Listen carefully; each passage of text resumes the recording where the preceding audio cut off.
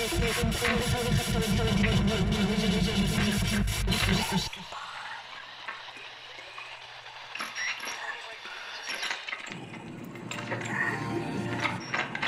it for me. Somebody's home.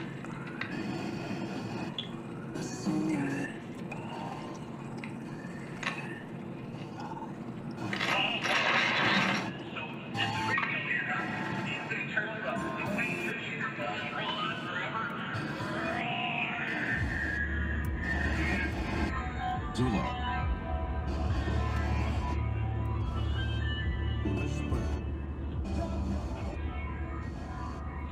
You are ridiculous. Well, he's so ridiculous that the Bears are going to bring somebody in. This is Death by DVD. I am your host, Alex Nash, and with me as always is my co-host. Hey, cocksucker! I will skull fuck you, cause I'm the son of Satan and murder and hippie shit. It's really hard dialogue to write. It's Hank. Is that you doing Bashkar, the lead? Are you doing, or no, or is that a Three from Hell thing? Oh, that's a Three from Hell thing. That's some choice Rob Zombie style dialogue that is just the pinnacle of writing, the written word. Sorry, I was thinking about another movie from the 70s that involves hippies and cults, but if we're going to start the show off with a big steaming pile of shit, I can completely change direction. Yeah. Nice mixed metaphor there, Hank. That's, I mean, it's really leaving everything up to the imagination of how we feel about this film. Well, a lot of, I think people know, if you know me and you followed the show, I'm not incredibly fond of Rob Zombie, but in recent years I've tried to take it back a little bit, and I've been appreciative of things like Lords of Salem, and, his Halloween movies really aren't that bad. I don't have a massive problem with them. They're entertaining, and they got the job done for what the subject matter was, and being honest, it's not a lot of subject matter, really, so whatever. He did his own thing with it. But Three from Hell was abhorrent. And when I see people defending it, I just, I don't know what to think. Did your fucking parents drop you? Did you have a lobotomy you don't know about? What was enjoyable about it? What can you say? I really enjoyed Three from Hell. It was a fun experience to sit through. I went on opening night to see this movie, and my driving force was years ago. I got a poster when The Devil's Rejects came out. Because I was a member of some forum that you earned points and you'd get official movie merch from. They used to exist years ago. I don't even remember what the fuck you'd call it to try and describe it now.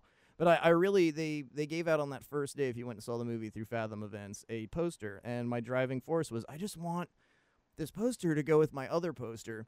And I'll remind everyone and you, I don't even really like The Devil's Rejects that much. I like House of a Thousand Corpses, the Halloween movies, and Lords of Salem. And Lords of Salem is my favorite Rob Zombie film, and it's still, Well, I did enjoy The Devil's Rejects. I think it's a tremendous film, and I don't know how you take that setup and you just wholesale botch it that bad. And that's basically what he did. With this and 31, I just don't think Rob Zombie has any interest making films anymore. I think he wants to do his little thing. It's just, I just don't think he's trying. I don't think he's trying to step out of a box, or he's just doing what comes naturally, and it's becoming incredibly tiresome, especially with Three from Hell, because nothing happens in the movie. It's just one of those brain dead sequels of well, we brought these people back and we're gonna kind of have them do a bunch of nothing. You say it might be him being, just acting naturally, and if this is how he acts naturally, there's a serious problem then. If this is what comes to him naturally, I think there's a massive fucking problem here. And even, really shitty sequels that just bring actors back, like fucking The Police Academy or Vice Academy 3, they still went somewhere. There's still, for God's sakes, if you can take Bobcat Goldthwait as the lead villain and then turn him into a cop, you could do something with Three from Hell. I just think that he has this specific box that he is in, and I think a lot of people stuck him in that box. I think he got a lot of criticism over the years for all the movies he made, and he just said, "Well, fine, I'll just keep doing what I like to do, and I ain't gonna listen to you." It's just, but it's a mess of a movie, and I just want to know, at what point did Rob Zombie forget how to shoot a movie? because that was one of my biggest problems I had with the entire thing. Like I thought the beginning, the 70s footage was kind of shot really well, and it really looked like 1970s 16 millimeter footage. That looks pretty good. The acting is a little iffy in some of those scenes, but it's not bad. I didn't think the movie was going to get as bad as it does, because when you get into the I movie told you. and out of all that 70s documentary style footage, everything's a close up. Like everything in the movie is an extreme close up with no headroom, no nothing. It's just a real tight close up of everybody's face doing really shitty Rob Zombie I give up dialogue. And he never even set like a scene in the movie. I don't even know like what the room of this scene looks like, because it's just all let's cut to the face, let's cut to the face as quick as possible, and it's all handheld, so it's all shaky and looks like complete shit. And it's completely antithetical to like the Devil's Rejects, because the way that was shot was in a very kind of classic style, and really showing the layout of the geography of the locations we're in, because that's really important to building a tone of the scene. And when you just immediately cut to close-ups of actors' faces, I don't even know what's happening. It's just man, talking heads. Like all the scene, even the scenes of violence. I know he didn't have a huge budget, but you don't really see any of it. You see some aftermath occasionally. You see some CGI blood and stuff, but The violence it's is kind of mostly incidental. There's not really anything. I mean, I guess you're expecting it because it's these characters and they represent some form of violence, but none of it is even impressive or over the top. It's not even really it's mostly off exploitation. screen, for fuck's sakes. I think, too, this is probably a pisser of a comment that people will disagree with, but I think Sid Haig's appearance was completely unnecessary and a little bit of a waste. I mean, you do absolutely nothing with the character, and he said some clowns for Christ stuff, I guess. I mean, none of it had any bearing or importance to who these characters are or what they're supposedly supposed to be. And obviously, as Rob has done his entire career, this is influenced by the Manson family. And even then, it's like, Charlie died and you made this? Is it because if he saw it while he was alive, he'd tell you were a fucking douchebag? I mean, I don't know. It's comparably to the other, like 2 or 3 Charlie movies came out all around the same time. You've got one by Mary Harron, you've got Tarantino's, you've got this, and like The Haunting of Sharon Tate, I think. And I've not seen the Mary Harron film, but I've been told by reliable sources that it's a pretty good movie, and it's something to be checked out. And I enjoyed Once Upon a Time in Hollywood.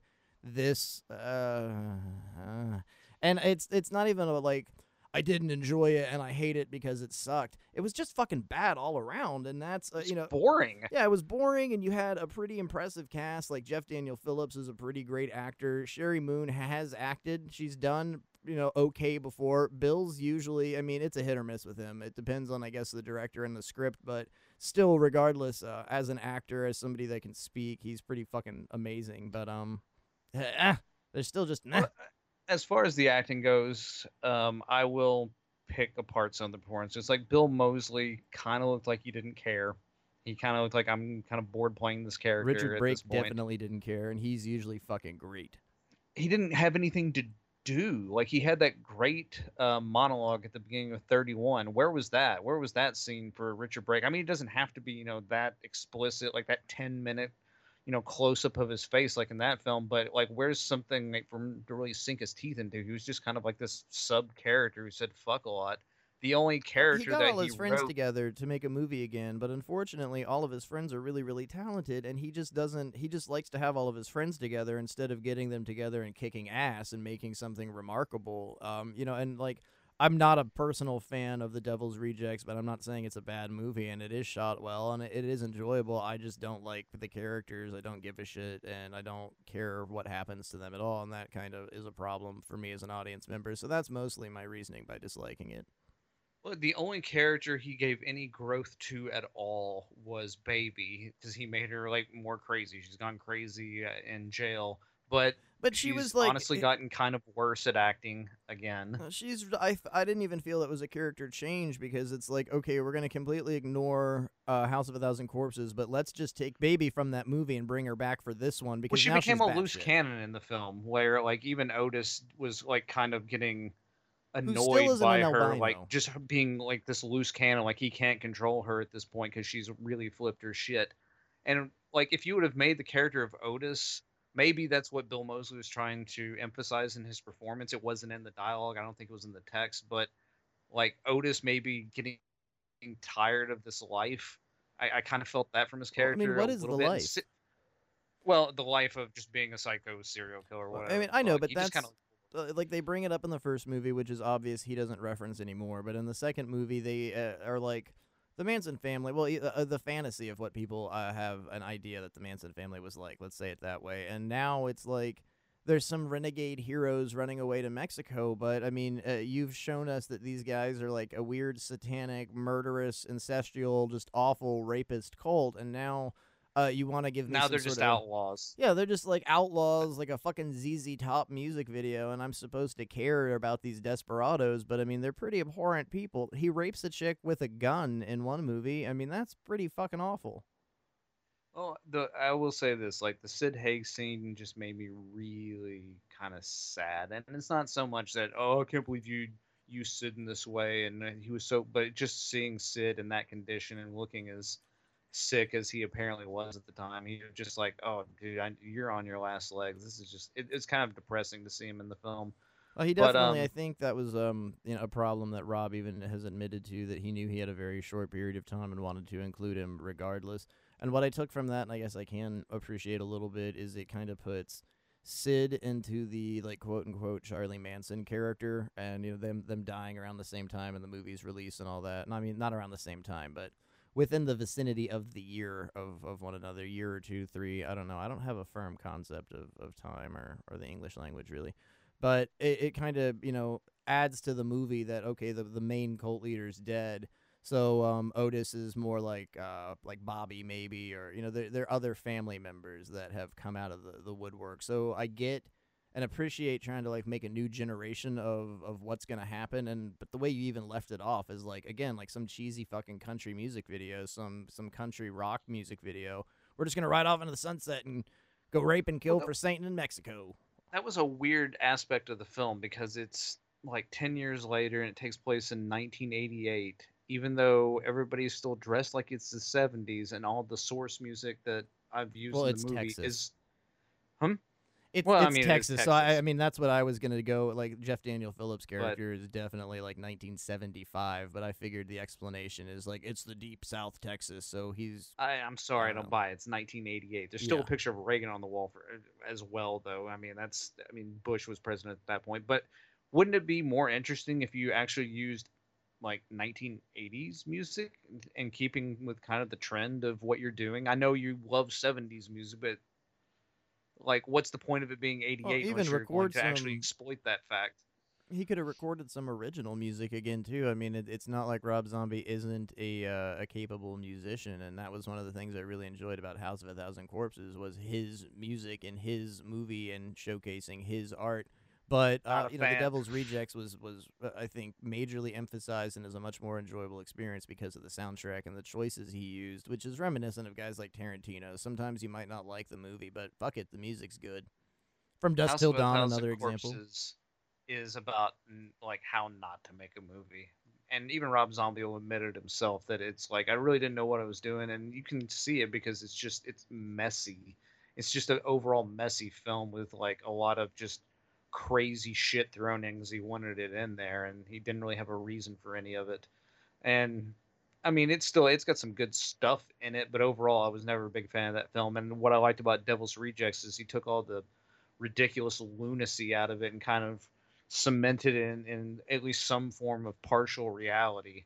And you need a little bit of reality to grip onto all these things. I mean, the House with Thousand Corpses is not even so much of a remake of Texas Chainsaw Massacre as it is of Nothing But Trouble, that Dan Aykroyd movie. It's more of a Yeah. remake of that film. It's a rated X version of that.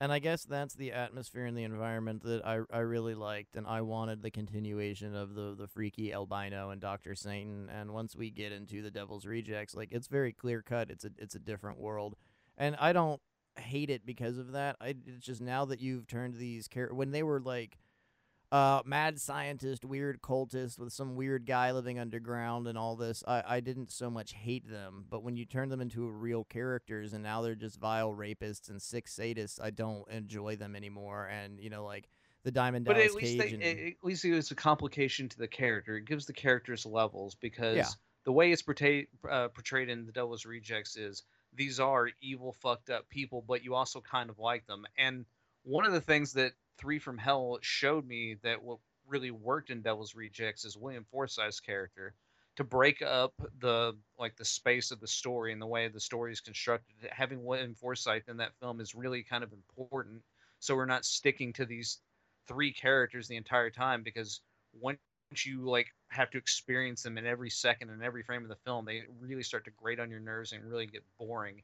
And plus, there's no real enemy for them to come up against, because was it the Black Satans or whatever the fuck Yeah, that's what I was gonna the say. Luchador gang. At the very But last minute, you get that opposition that was the William Forsythe character with Emilio Rivera's character, the masked satanic and luchadors. he's just kind of he's thrown in. He just Yeah, feels like added on, tacked on. and it's bizarre too. I mean, because like they got Danny Trejo for a scene, and he's playing his character from the other movie who has no knowledge or remembers who Otis is, and you're also supposed to believe that the Three from Hell have become this legendary, acknowledged cult kind of figures, and everyone knows who they are. So it's a really awkward scene with Trejo, and then Emilio is his son, who I guess is like a super well-known Mexican drug lord, and it just none of it makes sense, because why does all this stuff happening if all of these people have this power or control? You just shoved a bunch of shit together and made a shit sandwich. But the thing about it is, we can talk about it as poorly as we can, but I've not seen a theater so packed in years. I mean, it was arm to fucking arm, and I think I was the one person just kind of frowning, like, God, I wish I could fucking smoke, and it was the 70s, and I could smoke everywhere again, and everyone is just cheering and clapping and, yelling, like, fucking killer, and it just was almost revolting to me, the celebration of just douchebaggery, poorly written fucking characters, and a piss-poor shot movie, and just people are going to bite it and eat it and love it no matter what, whether they're Rob Zombie fans from the start or they just really like Bill Moseley or horror or whatever. But, I mean, we can harp and groan all we want to, but people are going to fucking go out of their way to see it. Well, what it felt like to me was it felt like fucking Star Wars or some shit, to where it's just like, oh, here's these characters you like. I don't have anything for them to Isn't do. that I how don't it have a started? story. But here's just here's the characters, and we'll just, I don't know. I mean, you want to see them again, don't you? I want to see them do something interesting. Oh well, I can't do that. But I'll I give think you that a really is. 2 hour long movie.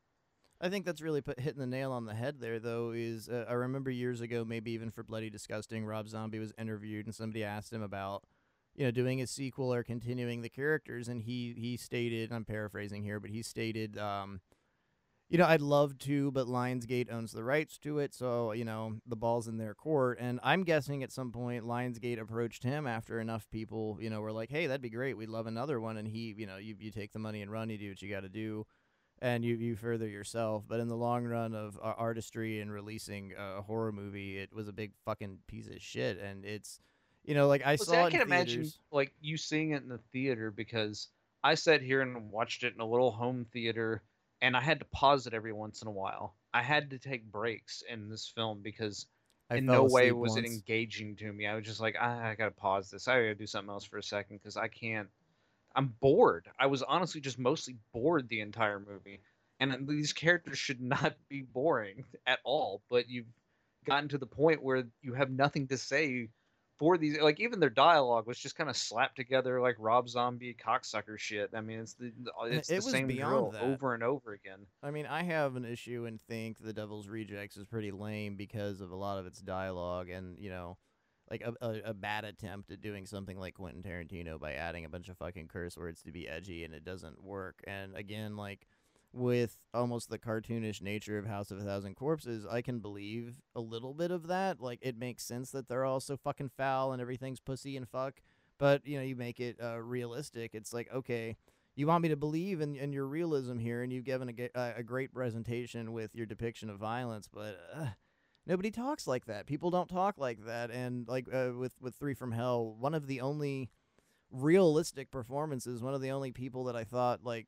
seemed at least like a character was Jeff Daniel Phillips, and he's generally pretty great. I mean, I like him just as an actor. I mean, he can take a role even if it's walking on like the Geico caveman and do something kind of fun with it, which generally Richard Brake does too. So that was a massive disappointment. But I really liked everything involving Jeff Daniel Phillips, and I wish when they had done like the home invasion thing, they'd have gone a little bit more, helter skelter with it and gotten more than a headdress and Sherry Moon whooping and hollering, and kind of a waste of somebody like Jeff Daniel Phillips. I don't know if his name's Jeff Daniel or just Jeff, or if it's Jeff Daniel Phillips. I don't know. I don't know how to say. Do you call him Jeff, or do you call him Jeff Daniel, or is it Jeff Pause? It's the Daniel guy Phillips? who's in all the other Rob Zombie movies. And one of the original Geico cavemen. The beard guy. It's that guy. Yeah, I just found the movie overall to be incredibly long, disappointing, very bland, which is a strong thing to say about a Rob Zombie movie. But it's just well-worn territory that he's been over and over again, and it's just like the same thing but worse. That's the fucked up part. It's like you've done this before, and it wasn't like, how did you make it like more boring? Well, too, I think one thing everyone was really curious about was, how is he going to bring these characters back? And we've even neglected to talk about that because it's such a lame aspect of the movie. You don't even really question it. It's like, oh, right, well, I guess they survived. Yeah, that's it. That's your explanation. They lived. Like, well, all right, I guess we're going to just take that and go with it. And that's really the feeling of the rest of the movie for me, was just, oh, okay, so going to Mexico. All right. How did you write this? I mean, did you just use like a random even word just of the that, day calendar and piece it together? We break out of jail. Now what are we gonna do? Oh, I didn't have a plan past this. Well, let's go to Mexico. You mean like every other Outlaw on the Run movie? Okay, we'll do that. And you go to Mexico and you do the same shit as every other Outlaw movie. You had no interesting place to take this, so yet you did it anyway. I'm assuming it was basically because they'll give me the money and I'll make it and whatever. And people will do a Fathom events and make our $10 million chunk and be done with it. Which I hope drugs might have been involved in this, but I feel like he whipped his dick out and slapped it in all of our faces by making the lead villains masked satanic luchadors. And it sounds great in theory, like there's going to be a mass satanic luchador fight and Otis Driftwood and all these characters he loves going to be in it. Nope. Didn't turn out that way. Didn't play off that way. And they try and do the whole like Slim Whitman thing from House of a Thousand Corpses, where I Remember You plays and Otis shoots the fucking sheriff's deputy in the back of his head. A really, really eloquent and competent scene. My favorite part of that movie, actually. They try and do it again with Iron Butterflies Indigada da Vida. It's a fucking weird thing to say. Indigada da Vida. And it's awful. It's Indigada da Vida, honey. You want to say In the Garden of Eden, but no, it ain't like that. That's not how it be. Indigada da Vida. It was a bad scene. It was a bad play. It was a bad call. It just in general, and it sucks to have to review something that way or even discuss it that way. But when you brought up after you saw it, us doing this, I really wanted to sit down and watch it again, and I had to sit there with my remote in my hand and think about it for like 10 minutes of like, do you want to take that 2-hour ride again? Do you really want to do this to yourself again? And I ended up not doing it because I found it such an unpleasant experience. And if you know me, and I say it pretty regularly on this show, for the most part, if I even don't like a movie, I still watch it 2 or 3 times just to get a real look at every direction of what's going on here. So not being able to do it with 3 from Hell, I guess, is my like most negative review of I've seen it and I'll probably never see it again. Like I'd say with Devil's Rejects, and what really made that film work, and now that we're sitting here talking about it and thinking about it, is there was a lot of emotion in it. There was a lot of emotion coming from Bill Moseley. There was a lot of fear coming from their actors, and in this film, I didn't feel anything, because at the end of Devil's Rejects, you got the Freebird scene. He owns that song with that scene, and there's a lot of drama on the screen right now. Like, okay, these horrible people I actually have some mixed emotions about, and I kind of feel sorry for them. And in this film, I don't feel anything for them. I just don't care. I don't care if they live. I don't care if they die. It does not matter. It's just like, all I'm waiting for is for this to be over with. I just want to be done with it. And I don't want to have to go through this again. I don't want 65-year-old Bill Moseley and like 58-year-old Sherry Moon Zombie like trompsing around, still killing people and like with their AARP cards. I'm not interested. Please let this be the end of this. And I have faith in Rob Zombie. If he could just get his shit together, get his head out of his ass a little bit, and like step out of your comfort zone. You have talent. Like Lords of And Salem. I mean, that was a really, I don't want to say well done movie, but the theory behind it, and I know there's a novelization available that kind of makes a lot more sense based on Rob's script. And a lot of that came down to the production company and executives telling him what he could or couldn't do. But something like that was a well done ride. And, we were talking about Ken Russell. I mean, it's really reminiscent of his style of work and very dreamlike. And I always had a lot of passion for watching and showing people that movie, and if he could go back and kind of not recapture, but maybe with his own money, since he doesn't, I think a big problem with Rob Zombie and something like Three from Hell and these characters is they're owned by Lionsgate, so a lot of pressure to perform is coming from a bigger outside company. So it's not like it's just Rob. I don't want to blame everything on him for this, but it's still the sloppy. movie is literally a widget.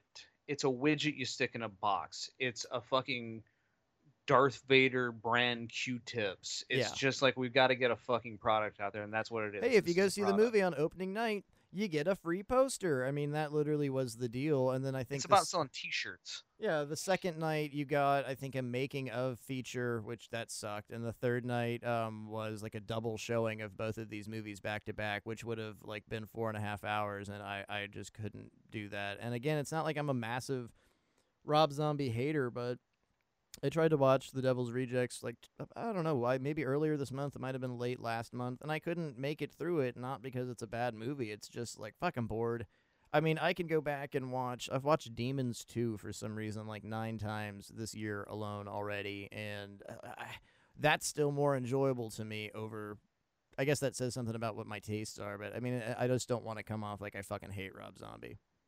I don't hate Rob Zombie. Like, what I find interesting is the trajectory his career has been going, because like with 31, I forget about that movie on a whole is terrible. The first like 10 to 15 minutes of it is fucking amazing. Richard Brake is amazing. That monologue is amazing. Where the fuck was the rest Brake's of that? No fake. Where is like that passion in the rest of 31? Where's that passion in Three from Hell? Because I just don't see it. And with 31, it's like I have a basic idea, but really all I've got is I got one monologue I think I want to write, and that's what he put his heart and soul in 31. And the rest of the movie is, I don't know, clown saying I'm going to rape you with my chainsaw, whatever. It was put together. Hitler midget, we're going. It was put together really quickly, though. I mean, when we all heard about this movie coming out and being made, it was like fucking 3 months later. It was slated for a release, so. I mean, it was, I wouldn't say hastily put together, but I don't think it's a bad accusation to say that no thought was put into this. I'm just going to get my friends together and we're going to do some shit and fuck it. You know, clowns are scary. What's that midget that we did the other movie with doing? And that's what they did, and probably sat around and smoked some fucking pot and created this nightmare. Except Bill Moseley. I don't think he does The Devil's Lettuce. And really, for anybody who's like, man, I can't believe you're ragging on Rob Zombie like that. Trust me, Rob Zombie does not give a fuck what I have to say about his movie. The only person in the horror world that gets really pissed off when you talk bad about him is Adam Green. No, I mean, it's like, dude, I'm a film critic. Your movie sucked. I've liked some of your other movies. I will give you props when I see them. I just can't give it to you now. And Rob would go, hey, whatever, man. He wouldn't even acknowledge it. He'd probably, be disgusted that you're speaking to him because he makes a great deal of money as a touring musician and a content creator and an artist on his own right, and, has lots of armed security that would beat the fuck out of you for getting close to him. And I like what he stands for. I like Rob Zombie, and I definitely am envious of him because that's the dream. He's a rock star horror director, married to a former stripper, and gets to do whatever he fucking wants to, and that's badass. That's what all of us, I think, if we could have it, would definitely take. So I like the guy. I just think a lot of his films kind of suck, a lot. Well, the main issue I have is you've been given a gift. You've been given, like, you've got this name and you have like a fan base. I know that 31 is funded by Patreon, even, or whatever, GoFundMe, Kickstarter, whatever the fuck, but it doesn't. Whole Indiegogo, point something like being, that. you're able to raise money to make the horror, like a horror film, a crazy horror film, anything you want to do. A studio's not even going to get close to interfering, and you just kind of like, you go for a bunt. You just kind of go, there you go. I'm on first base. Woo! Like, are you try to go for the home run, man? Like, really get out there. I don't Really even think he went for a expand bunt. yourself. I think it was like, we can sell this at Walmart. It'll be fine. And that's how it was released. If you went and got it for like the first day at Walmart, you got the Disco Sucks t-shirt that Foxy wears. So again, it really was just down to selling a t-shirt. How can we package this shit? What's everyone doing this weekend? Sid's dying, so let's just let's get it in the bag, guys. And I hate to say it that way, and I guess it's disrespectful. Like, a lot of people are upset that Sid Haig was left out of the Academy Awards, which I don't think is completely unreasonable, but again, I don't really give a shit about the Academy Awards, so it doesn't really reflect on my attitude or opinion. But I don't know. I just think his inclusion in the movie might have been better left out, not just because of his poor health, but because it was absolutely not important. Clowns for Christ. I don't know. Take whatever you want from it. Like I said, I can take some value and appreciation of, the Charlie Manson character dying and the characters being reborn and getting a new chance to do something else. The Otis baby and now Foxy character. But other than that, I don't know. I don't see. I mean, I'm trying to polish a turd, so Well, I'm not gonna sit here and be hyperbolic and say it sucks. That movie's fucking trash. It's garbage. It's just really I think I am. disappointing. That's what I gotta say. It's just a really disappointing from an artist who I generally think has a lot of talent, and it's like he's not really trying. It's just a disappointing film more than anything. I don't know. I mean, that's a nice way of thinking about things, but I unfortunately think he is trying, and that is a problem to me. But I mean, we'll see. It's not like his career's over. I think Rob Zombie will still continue as a musician and a visual artist to progress and do things. I hope so. I mean, even if he does something again that's utter trash, I don't know if I'll go the first day to see it in theater unless they give out something pretty cool. That's the catch. I will under that case because I'm a whore for that. Even fast food, make a black hamburger. Fuck yeah, I'll try it. I don't care if it makes me poop green. Sounds fantastic. You're a whore for consumerism. Yes. Do anything for money. He's a whore. I think I'm done. I think I've said my piece on Three from Hell. There's not really much to talk. Hey, way to show up, Clint Howard, for 2 minutes. Congratulations on a paycheck. Yeah, Clint Howard's still out there doing it every single day. I read that Ron no longer lets him live in a tool shed behind his house, so he's hustling. He's not living off that Seinfeld money from those 2 brief episodes he made when Kramer goes to Los Angeles and gets accused of being a murderer. Don't you talk shit about Clint Howard. I'm not talking shit. I'm just. It's more about Ron He Howard. has a lovely wife and a home and children. He did in a woodshed behind Ron Howard's house, and he has Oh, evacuated it and doesn't let him live there anymore. Ron Yeah, Howard's a pretty sweet dude. I have No absolutely. one says anything bad about Clint Howard. He is not an ideal ice cream man. All right. That was an ice So cream we're man gonna. joke. Yeah, I have nothing I can say elsewise about Three from Hell. Eventually, one day, maybe my article about it will be available for you to read and take a gander at. But I just don't have a lot of appreciation for it. I've got some appreciation for Rob Zombie, but Three from Hell. It's a 2.5 out of 5. That's where I'm landing on it. I give it a one all around, just a big fat 1. But we do have All right. other subject matter. I mean, we're not just going to spend 30 minutes slapping our dicks all over Rob Zombie's face and telling him he's bad at what he does. Well, we have no room to do such thing. What we're going to talk about hippies. Let it be known that Satan was an acid head. We shall all take this and they will all freak out. Drugs, sex, rock and roll, and rabies. I Drink Your Blood from 1970. Oh, let me I talk spit about on where I your encountered blood this I film. drink. What did I say earlier? I spit on your blood, which is a very interesting title. Yeah, I got it all wrong, and I really like that. But I first encountered I Drink Your Blood as a bootleg because this movie was unavailable for years and years and years. It played the Grindhouse circuit, usually on a double bill with I Eat Your Skin. That's what most of the trailers are. Which the And director the fucking hated that. That really incensed him. well, like, because even in the trailer, all the scenes are from I Drink Your Blood. There is no scene from I Eat Your Skin in that fucking trailer, so they're kind of it's a misnomer because I Eat Your Skin is like a was that a 1960s like black and white. It's like a voodoo zombie movie. You know, an early Yeah, it's Free the same. Ramiro zombie thing. Del Tenney made it, I think. Is it Del Tenney? The guy. It's It's the guy funny, who did Horror Party Beach. You know, I bought a new copy of not a new copy. I bought the Grindhouse I Drink Your Blood, and it's got I Eat Your Skin on it, and I just it's one of those things. Even back in the day, I Drink Your Blood, I Eat Your Skin always came on those massive box sets you could find everywhere around Halloween.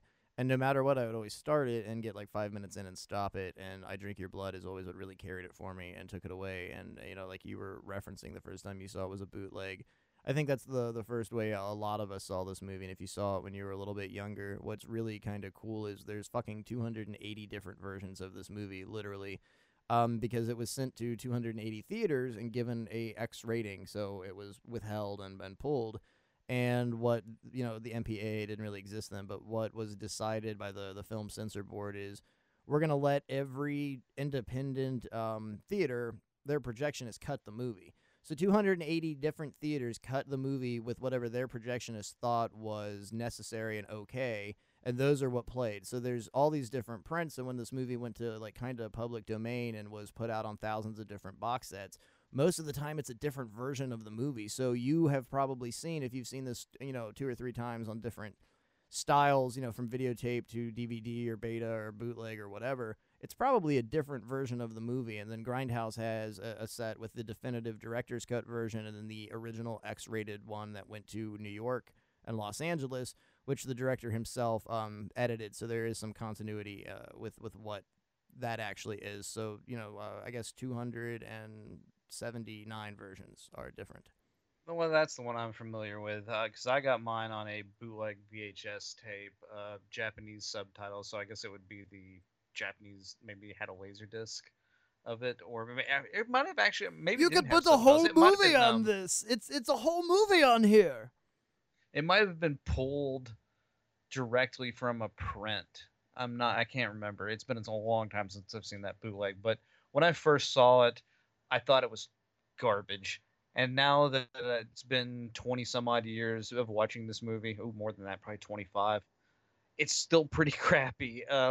See, I think when I first saw the movie, I thought it was garbage and dismissed it because I was a teenager and wanted something, you know, like when I was a teenager. It's X-rated, Hank. Well, when I was first getting into horror as a teenager, I wanted everything to be like Cannibal Holocaust and Henry Portrait of a Serial Killer, and I still kind of do. So I really, you know, pushed this aside, and now coming back to it, I fucking love it. I love everything about it. I love how it's made, and I think it's very competently made, funnily enough. And I think, despite very bizarre performances, it's very well acted. And you know, the background on a lot of the performers and what they've done previously to it, I think adds even to that. And it's like a well acted, I don't want to say soap opera because that gives a little bit too much credit to it, but it's like a well acted maybe high school play. Like it's you keep saying well acted. Well, Hank, I want to get to the level of of where it's at, because you've got a lot of like weird, not so much stunts, but you've got a lot of weird choreography, which unfortunately wasn't handled well with being shot. And when you can go back and look at all the acting and everyone's performance behind what they're dealing with, everyone's really, really good, but it's what they're doing that's just like, it's not that anything's problematic. This movie's been accused of a lot of dumb, problematic stuff, which is absolutely nonsense, and we'll eventually get to some of that later on. But it's not so much, I don't think it's David E. Durston's fault. But if you look at his track record and his career, he didn't, you know, do anything incredibly prolific, so it's kind of his fault. But everyone else they gave it such a good try. I mean, even down to the deaf-mute Lynn Lowry, who gets absolutely no lines of dialogue. You can make a case that the cultists are giving some okay performance. Everybody else in the movie is fucking terrible. The kids' acting is terrible. No, I mean, like, his Bhaskar sister's is acting great. is terrible. You've got our lead cultist. God, what was his name in the movie? It's such a fucking fantastic name. Horace Bones is played Bones. by just Bhaskar, and he was a former boxer, dancer, ran an Indian dance troupe. An incredibly athletic guy. He's fucking amazing to watch, and you handle him through most of the movie. Riley, the little kid, Pete. That Fuck little him. I hate that little porker. And it's not so much, it seems like when we talk about movies, I just hate children because he reminds me a little bit of the kid from City of the Living Dead and House by the Cemetery, who I equally hate as much. And I deeply wish Riley would have met his demise throughout the movie, but I do have a kind of love for the kid just because He reminds me of the kid from the Magic Christmas Tree. If any of you've ever seen the Magic Christmas Tree, it's almost the exact same fucking performance. he reminds me of the kid from Problem Child. Oh God, no! That kid had some acting talent. Well, I mean, I'm just thinking character-wise because he's seems like a very friendly, helpful kid, but he also just seems like a little bit of a douchebag. And on the commentary available on the Grindhouse disc, Bhaskar talks about it that apparently he would walk around with a cigar and sunglasses and had done some television work beforehand and was really kind of rough to deal with, but at the same time he took all of his scenes with a lot of realism and kind of believed what was going on and like never, it's method acting, but he was a child, so no one really broke it up to him, but he got way too into it above anybody else. But I guess the kid was a bit of a dick, which we're pretty much saying he was in the movie too. Riley Mills, I don't know what he went on to do otherwise. Then you've got the Asian character. You've got a token black and a token Asian character, and for some reason this movie has a accusation of racism, which I think is ridiculous because I don't think there's anything necessarily racist. Well, to it. the Asian woman is a little like da da da da da da da da. It's a doesn't fit little in with too the on the cult. nose, like white version of what Asian people are like. The mysterious magical Asian woman who's experienced the Far East, that kind of shit. I think they try to address it somewhat with a joke that Rollo George Patterson makes about black people get hung in this area, and he says it very effeminately, and I don't think any direction was meant to be, especially in 1970, was meant to be in a racist connotation. I think probably the most offensive thing would be the Asian character committing self-immolation. But again, like that had just happened in Vietnam and No, it had happened in like 67, 66. But still, it was probably much more in the public eye than it is right now, that imagery of self-immolation or the monk burning himself in protest of the Vietnam War. I like George Patterson. Rollo is one of my favorite characters in the entire movie, and I believe, I could be wrong, but he was in a Larry Cohen movie, wasn't he? God Told Me To? Which guy are you talking about? The African-American gentleman. Crazy yellow shirt. I do not remember. One of my, I think, favorite things that I took from this as a teenager and coming back to it now that I really, really appreciate is the awesome battle between Horace and Rollo at the end of the movie with the sword and the axe. I guess we've neglected to bring up what the ludicrous nature of this movie actually is. We've already let you know that I think it's good, and Alexander Nash does not and cringes Let a me little bit. let me set the record straight, though. It's a terrible movie, and that by no means is it very well made, very well acted, whatever. I mean, it is a grindhouse classic, though. There is a certain amount think of it's well made. fun behind the film of just how kind of outrageous it can be at times, how goofy it can be at times. Just the sheer nature of the plot is interesting in itself. So don't get me wrong when I say it's a terrible movie, because it is a terrible movie. It's just terrible in a good grindhouse sort of way. It drives me kind of crazy. The director, David E. Durston, insists this movie is laid out in heavy, heavy realism, and that is absolutely ridiculous. And what gives me a lot of joy and what I have fun with is how unrealistic pretty much everything that happens is with what's going on in this movie. And where the idea he initially came up with was he had read about like Iraqi school children that had gotten attacked by like a rabid wolf, and he went and met with this doctor from Massachusetts, and he showed him some footage of these rabid kids that he had gone over and tried to treat and shot. Well, he didn't like execute them, but he shot footage of them in Iraq. I guess it would be the American thing to do to execute them, but I don't know if that happened. They probably died though. They had rabies, so it's not a happy story. Oh, you don't live with rabies. Yeah, you unfortunately meet your demise. So he came up with an idea of a town being affected by hydrophobia and wanted to make a movie called Hydrophobia or Phobia. And then the Manson murders went down. The Manson family thing went down, and he added that aspect in, and it became this ludicrous idea of Well, the one thing that's incredibly insane about the entire movie is hydrophobia. I think he took that a little too literally because when you have rabies, you're not just terrified of the water. That is not really how that goes. I found myself like sitting and trying to look this up while listening to a commentary by the director himself, where he insists, like, nope, this is exactly how it is when you get rabies, and you've just got that like. When your parents are telling you something as a child and you think it's bullshit, that that inkling like that doesn't seem like they didn't do this in Cujo. You so I'm cannot gonna use fact a check. garden hose as a weapon against someone who has rabies. So please do not take that as fact from this film. Well, that's where we dive into the plot and what this movie is about. So a satanic hippie cult trucks up to this little town, and they decide that they are going to stay in an abandoned hotel, and they rough up a couple people. And this little fucking kid, little Pete, he goes and kills a rabid dog and shoots some meat pies up with rabid blood, and madness proceeds from there on out. He kills the town. He Yeah. kills the entire town. The original ending to the movie, the little kid goes to the police and he tells them, like, I've done something real bad. You got to arrest me. And they're joking with him and put the cuffs on him, and he gets really upset, and they take him off. And the movie cuts to him just walking out into the goddamn woods with a gun. And it was beautiful and hysterical. Obviously, it needed to be cut because there's no room for comedy in this movie despite it being funny.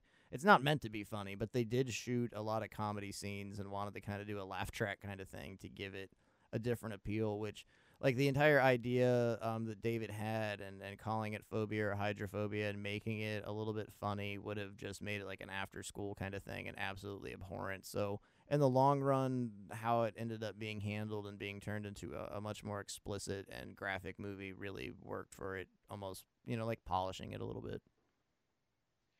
Well, for me, the photography is, for the most part, incredibly flat. It's not very dynamic at all. The music can be pretty entertaining because it uses a lot of that 1970s source, Funky like synth. not even music, but strange sounds, almost like synthesizer tones to use in the background.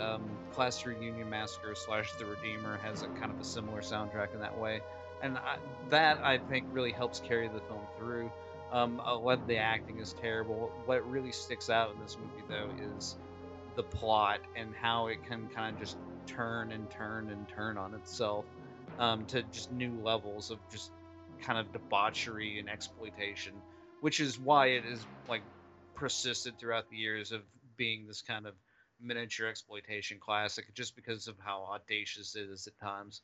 How can you hate my man Bhaskar? I mean, I think He's all right. He's a class act. I mean, this guy, one of the actors was a stand-in for Sean Connery. I mean, that should say something about his acting integrity, Ooh, right? Stand-in.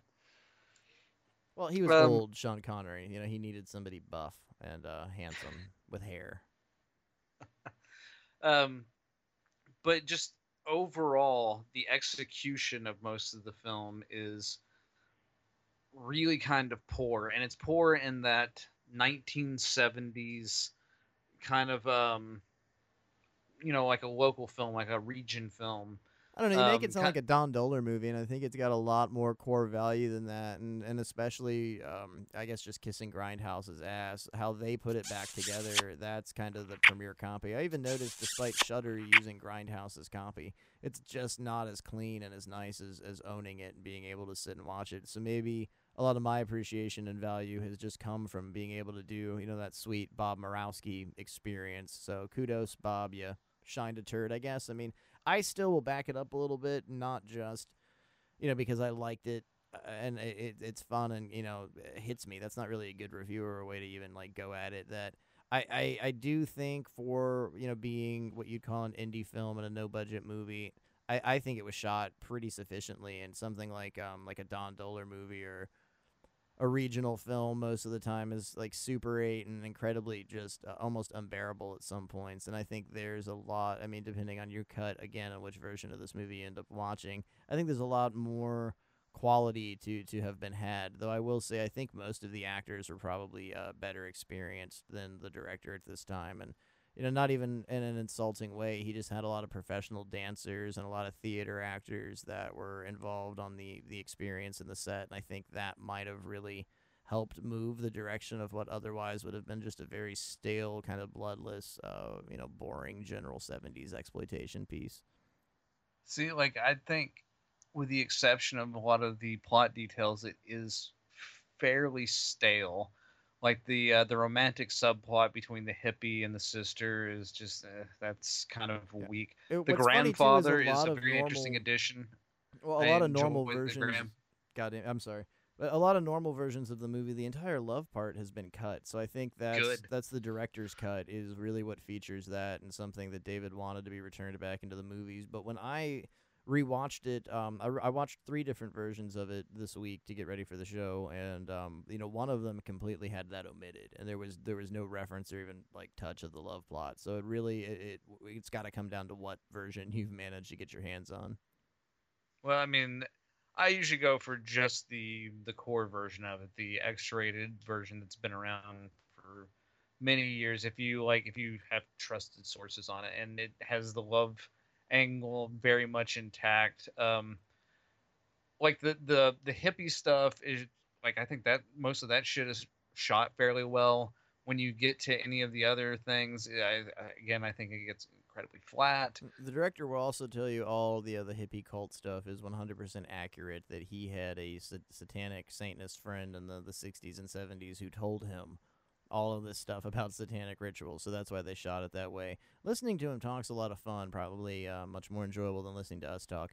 But he seems to be a bit of an embellisher, and that's never a fault to something like this, because embellishing on a movie like I Drink Your Blood probably benefits it. And I mean, there's a lot of fun facts. I mean, Ben and Willard are in the movie. Everyone's favorite rats. That's great. Well, like he reminds me of Dave Friedman more than anybody. He seems to have kind of the same personality, kind of that carny personality that Dave Friedman has.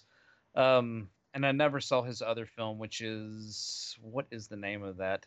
I know it's got Blue Philip Sextet? Michael Hall. No. What's that dude's name? Philip Michael Thomas from Miami Vice. Is it Blue Sextet, maybe? No, it's not Blue Sextet. That was one of his earlier adult films. It's like He did the LSD movie, I think, The Love I Drug. keep want to call it Phobia, but it's not Phobia. Yeah, this, It's something. I Drink Your Blood is Phobia or Hydrophobia. We'll play the Jeopardy theme because I'll get to it here in a little bit. So, let's see. Well, we're definitely not using IMDb at all. 1964, Felicia. 1965, The Love Statue. Nope. Or I guess The Love Drug, maybe. 1970, I Drink Your Blood. 71, The Blue Sextet. 72, Stigma. 75. Stigma. It's Stigma. All right, yeah, Stigma. It's Which I think is a 1972. movie about race. I mean, he but I haven't seems like a seen the very other hip David Davidson guy. stuff. He passed away of pneumonia in 2010, but thanks to Bob Murawski and Grindhouse, he is forever immortalized on some pretty great featurettes on that disc, and it's pretty pleasurable listening to him talk about the experience. And I guess a lot of my appreciation, too, for this film has come from experiencing that and listening to a lot of these guys talk about it 30, 40 years later, and just, you look at something... Well, the story around the story is way more interesting than the actual movie itself. Oh, yeah. Especially when you get into a lot of these older Grindhouse movies, the story of the making of the film is just way more entertaining than what the film turned out to be in itself. Because I would watch a 2-hour documentary about Blood Freak if they had made it, but I don't really want to sit through Blood Freak ever again in my life.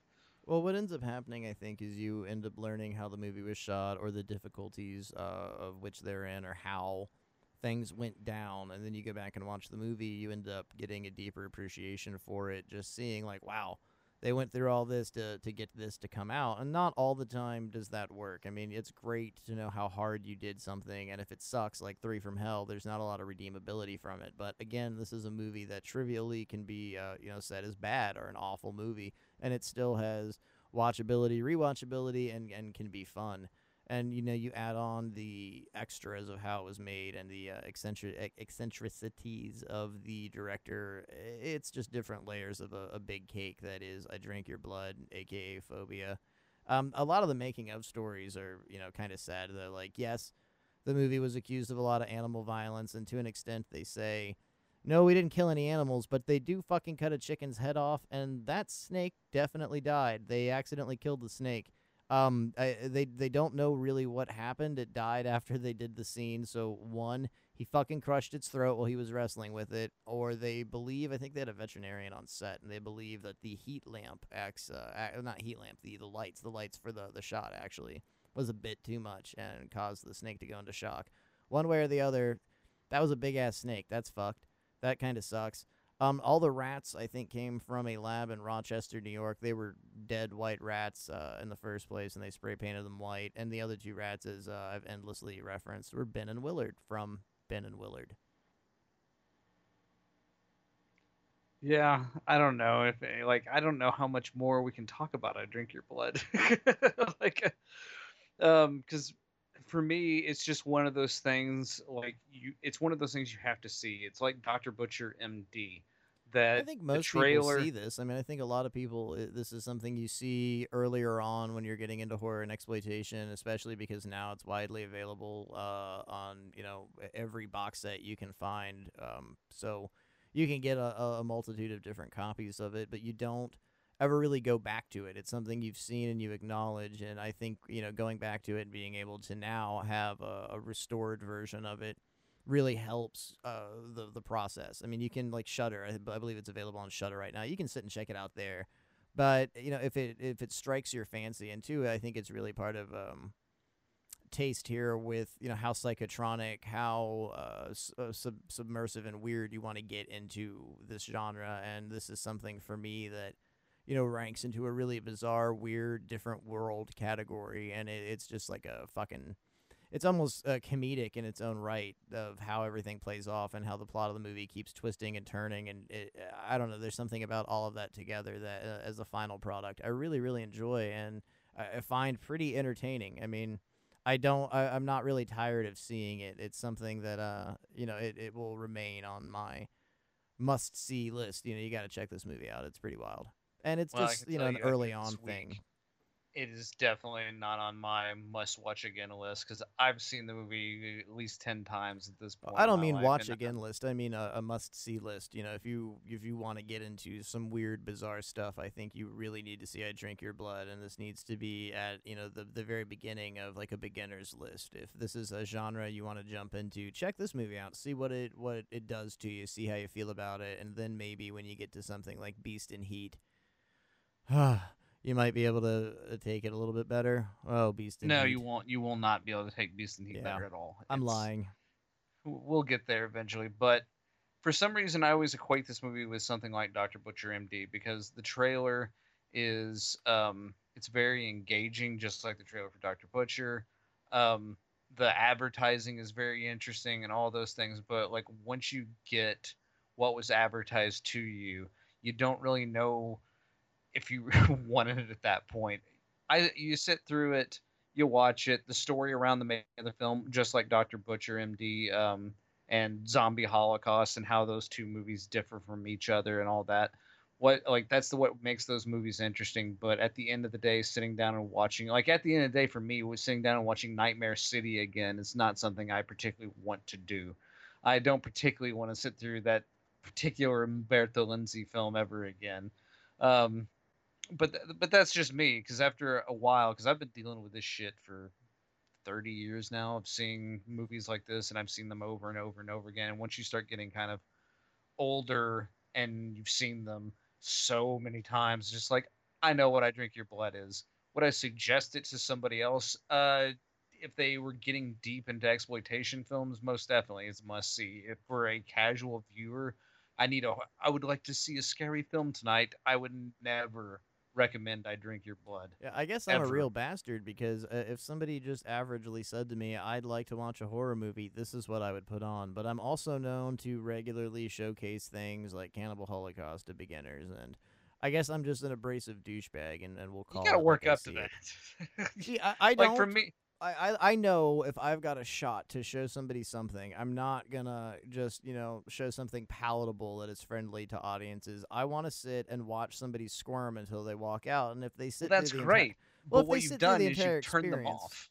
well, You've turned them off to the horror genre. If somebody doesn't know shit about horror that's not my films, problem. I mean, it is your problem no, I because don't you give a need to fuck. spread horror. That's what I do. A show spreading horror. What I recognize through the situation is if somebody sits and finishes this fucking abhorrent movie with me, I can go, all right, let's talk. Let's watch something else. I don't want to waste my time with somebody that's going to be turned off to Cannibal Holocaust because I should have shown them something like Scream. That's their problem. No, It's no. 2020. It's not like it's 1979 and horror is being banned. They can fucking fuck off and go watch Friends for the 38th time on Netflix. It's about spreading the message forward. You want somebody who's a novice in the horror genre, I would suggest like Reanimator. That's a fun movie, and then you can after about 6 months of me suggesting things to you, then I might go for I Drink Your Blood. But I'm not out the gate going, hey, watch this incredibly obscure, mostly kind of boring, goofy movie, because you will never want to watch a horror film and you won't listen to me anymore because you go, that kind of sucked. And then you just won't watch horror anymore. And my goal is to get people to enjoy all types of horror. And if You you gotta come work over to my into it. house, I will show you Necromantic. And if you'd like to follow it up and watch something else, I probably wouldn't do Necromantic too. I might do a Wim Wenders movie. How's that dating scene working out for you I with don't. that attitude? I've got you, babe. Oh, great. Thanks. I appreciate it. That's all I need. You and a stack of movies. 72 video fucking nasties. When we came up with that idea, I thought, man, this is going to be great until I looked over the list. And now, You got to number 4, and now you're just like, God damn it, this is going to be rough. Yes. going to be good when we finally get to zombie, I guess, at the end of the goddamn list. I warned you. I warned you that I miss you hugging kisses and shit like that was coming up. You Yeah. knew this. We were attempting to do this once a month, but the great thing about the Video Nasty show is it can continue and carry on forever. I don't think we're gonna have one this February. I don't think a Video Nasties episode is gonna be out in time. Who knows? We might get something It's under our next belts. on the docket. And I think we ended up doing this because Beast and Heat. Oof. We'll talk about Hey, I've Axe already when the watched it. time comes. I'm but- done. I'm done with research. Yeah, I've got to do a little bit more, and we'll serve that on a steamy platter for you that might be just as aggressive as this episode. But, I mean, beyond that, I think our discourse is a good side for both aspects of a movie. But, that it was definitely made cheaply. I would call an indie project, an indie non-funded horror project of its time. I just have a different, I guess, appreciation for its kookiness and just bizarre, over-the-top kind of non-realism approach, and that kind of takes us back to the beginning with Rob Zombie of why I kind of appreciate House of a Thousand Corpses a little bit more, was just that detached, just almost incoherent idea of what was going on. And when you make it incredibly realistic, which is funny that the director insists, very realistic. This is what happens when you get rabies. This is exactly fucking what happens. This is what's gonna go down when you get rabies. It's not realistic. It's over the top, and it's just silly. Yeah, and that's the thing. It's mostly just kind of a silly movie, and it's very interesting that this was given an X rating and was thought of as this horrible piece of art that's going to change the way your children look at you, sort of thing. Because at the end of the day, I mean, the gang rape it's is like a pretty bad. Saturday matinee film. It's goofball bullshit, which is fine, but that's what it is. Gang rape and Saturday matinee get brought up in the same few seconds. There is 2 sequences of gang rape, so I can't understand why there is a bit of tension to showing this to mass audiences. But those 2 scenes also establish the depth of the characters and how no one really cares. And this is a bit of a stretch, but there is a good representation of the sign of the times with this movie and obvious cultural aspects of the Vietnam War, the Manson family, protests, hippie culture, LSD, all that shit. And it wasn't like the director approached this from, some non-hip angle. The guy actually dosed under doctor orders and, was privy to what LSD does to you. So, a lot of liberties and fun was taken, obviously, with the movie, and this is not realistic whatsoever, but that's where my appreciation really comes from, is just the fantasy wackadoo aspect. Well, like you brought up Don Doler earlier, and I think I Drink Your Blood has a little bit of the Don Doler wackiness that I like. Like in something like Night Beast, the character of Drago, which has become just like kind of a running joke in my life. I Drink Your Blood has a little bit of that. It just needs a little bit more of it. It just needs a little bit more of just madcap fun and ridiculousness. And at times it does have that, especially in the trailer, but it also tends to drag in a lot of different areas of the film. I think Horace Bones is a pretty great character. I mean, the name Horace is a little weak, and despite them going full rabies toward the middle of the movie, he's just such a dick. But at the same time, he really steals the scene. And it's funny, like Lynn Lowry is always talked about with this movie. She plays a deaf mute, and she's hardly in it. Her part of the production literally was only because the director liked her, so he added the scene into the movie. She went on to do, I think, a lot more powerful pieces than something like this. But as a beginning for a lot of these people with exploitation, nobody ever really went on to do anything else but Lynn Lowry. Still, it's a permanent piece. It's something that's going to be forever celebrated. Whether you take your opinion or mine on the matter. I mean, I think we're both meeting on a middle ground that it's definitely a recommendable movie and a legendary horror piece that maybe, according to Alexander Nash, you should check out after you've gotten into some other horror movies. And I say, watch this and the Manson movie that Jim Van Bebber did back to back. See what happens. And if you hate movies after that, fuck you. It's not my problem. I'm Hank. Fuck you. Yeah, well, great attitude, Hank, when you're really trying to be an emissary for the horror community. I Um, am an emissary for the Hank community, and that's what matters to me. I keep getting accused of being Population of one, baby. well, people keep saying I'm a cult leader, so I might as well goddamn start one. I mean, why not? But what was, in your opinion, the most objectionable scene and probably what got the X rating? Because I have my take on this. I'm gonna say animal violence and rape. Nope. Wow. Pregnant woman. Oh God, I forget about that scene, and I get well. Here's why. They make reference to her being pregnant, but there's a little bit of slapstick with her character that just makes me think they're making fat chick jokes. Because like at the beginning of the movie, when they push the car down the little cliff into the ravine, no one can get the car to push until she comes and puts her weight on it.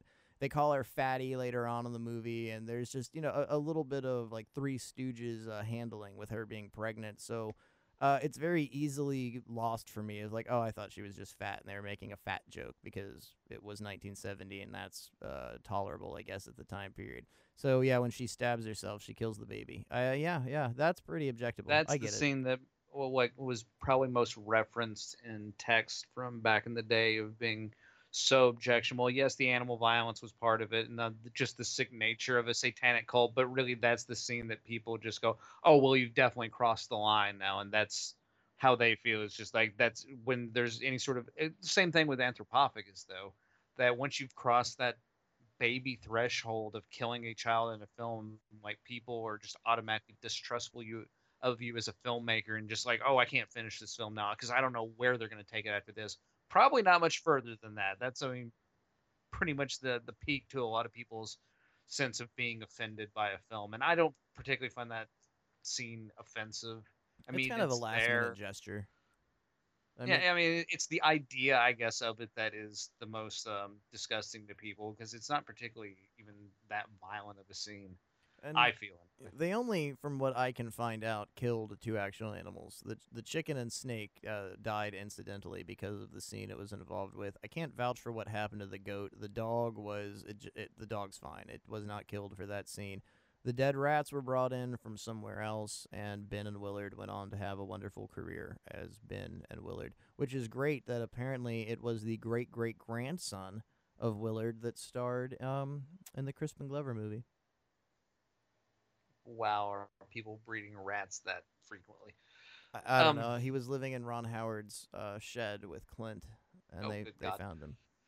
I'd say probably what's missing from the film most of all, though, for what it's about, the subject matter and all that, it's missing some really good 1970s freak out footage, like something like the Monkeys movie Head, or something like a very, like intense scene of how you describe LSD. You I know, don't know. just some sort There's a of lot crazy of. visuals I like mean, that. I think it's missing that kind of madcap behavior. in the director's cut, there's a great scene with the grandfather when he's tripping on LSD and actually has a little bit of a freak out scene. But since that's omitted, it doesn't really count for the full thing that most people have Well, seen. you know what I mean. I'm talking about Yeah, crazy fucking lights. I'm talking about Disco Godfather when Bucky is seeing witches and zombie basketball players and crazy bullshit like that.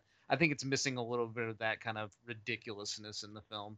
I I think it does take itself a little too serious at times. I think it skips the drug aspect and goes into the exploitation and full drive with just giving them this overproduced, crazy rabies and shoving shaving cream. Everybody eats shaving cream once in a while in the actors' mouths and giving just this in like PCP performance over anything else. And that's what I like. You could cue this up to the Benny Hill theme once they get rabies and start going crazy, and just enjoy the rest of the movie with this overpaced, insane sword, axe fighting, leg chopping. There's a little bit of cannibalism, I think, but just over the top, insane decadence amount of bullshit toward the end of the movie, and I love it. It's just one of the capital pieces of bad cinema to me. Of this is great. You keep calling it bad, but this is great. I like this, and I don't think it's something that's incredibly digestible that you could sit and watch like 9 movies like this back to back to back to back to back. But at the same time, I'm completely convinced that I could watch nothing but Frank Henenlotter for the rest of my life and be happy. As long as it was new. Like, if Frank Henenlotter kept making new things, I could just abide all my time Well, Frank watching him. Henenlotter is a lot different than I Drink Your Blood, though. Especially, I mean, just I how just he mean a makes the film. comparison of, people call Frank Henenlotter bad, and there are certain levels, admittedly, with films like this and Frank Henenlotter's that you can call bad. But if that's bad, I don't want to be good.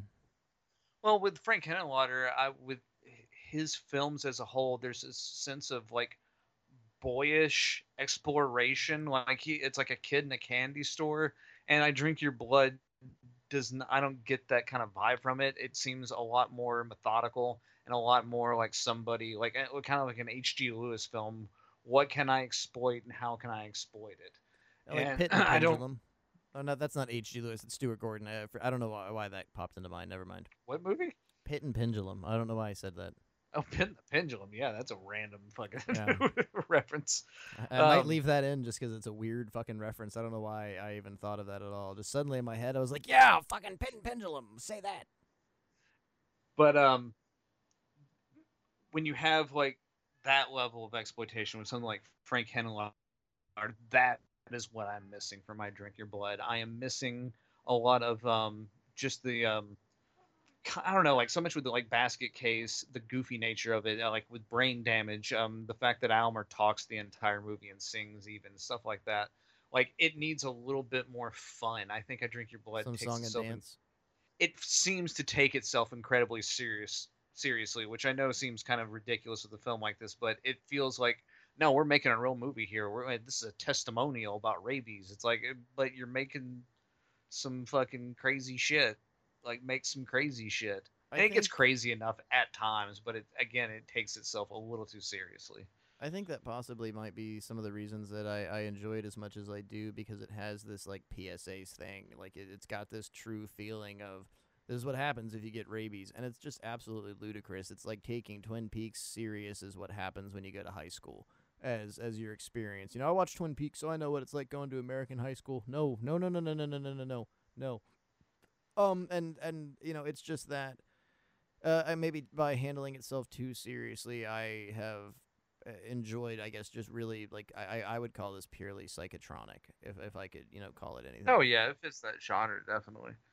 So as something you can judge, which psychotronic cinema isn't just something you jump into, I guess, either, and that's something you've been saying. But for me, I saw this early on. I dismissed it because for the most part, when I was much younger, I didn't care for older films, and anything from the 70s and 80s I considered older, and I wanted to watch in the now movies. And as we've discussed on the show, like hardcore cinema, things like Michael Maggot and Fred Vogel, and over time, it's things regress, and the ultra-violent, super shocking things aren't impressive or ultra-violent or super shocking to me anymore whatsoever. In fact, I think they're a little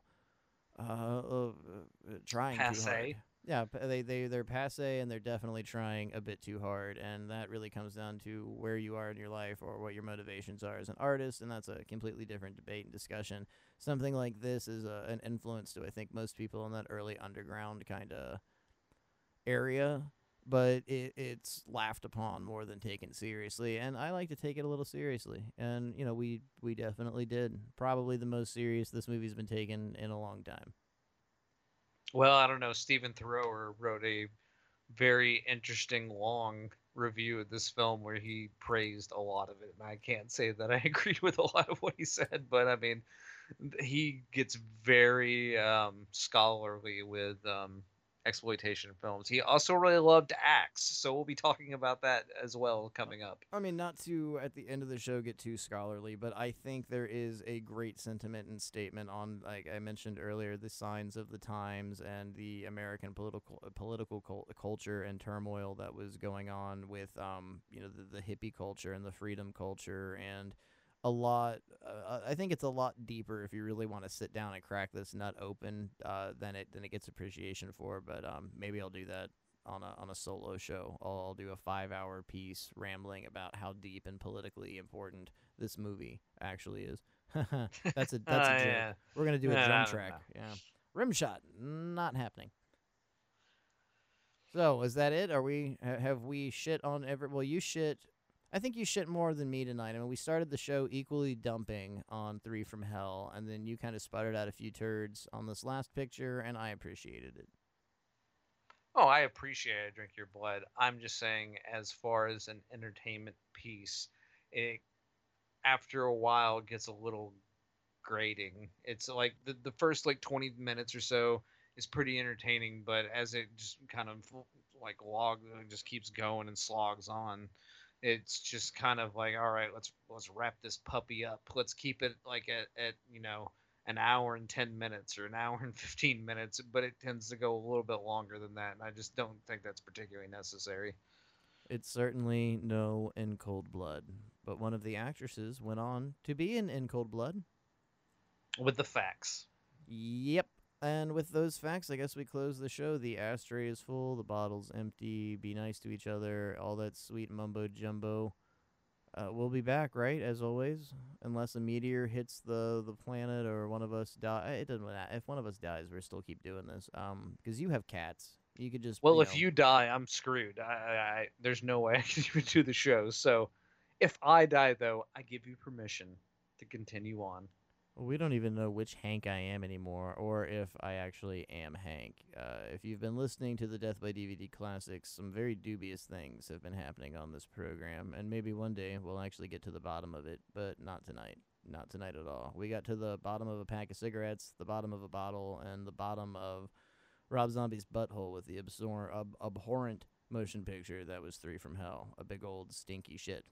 That's my eloquent, beautifully worded review. Wordsmith that you are. Good night and have a pleasant tomorrow. I got you, babe. I got you, babe. They say our love won't pay the rent. For it's earned, our money's all been spent.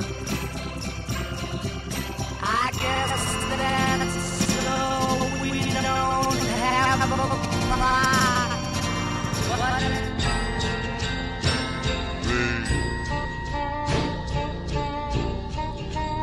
I got you,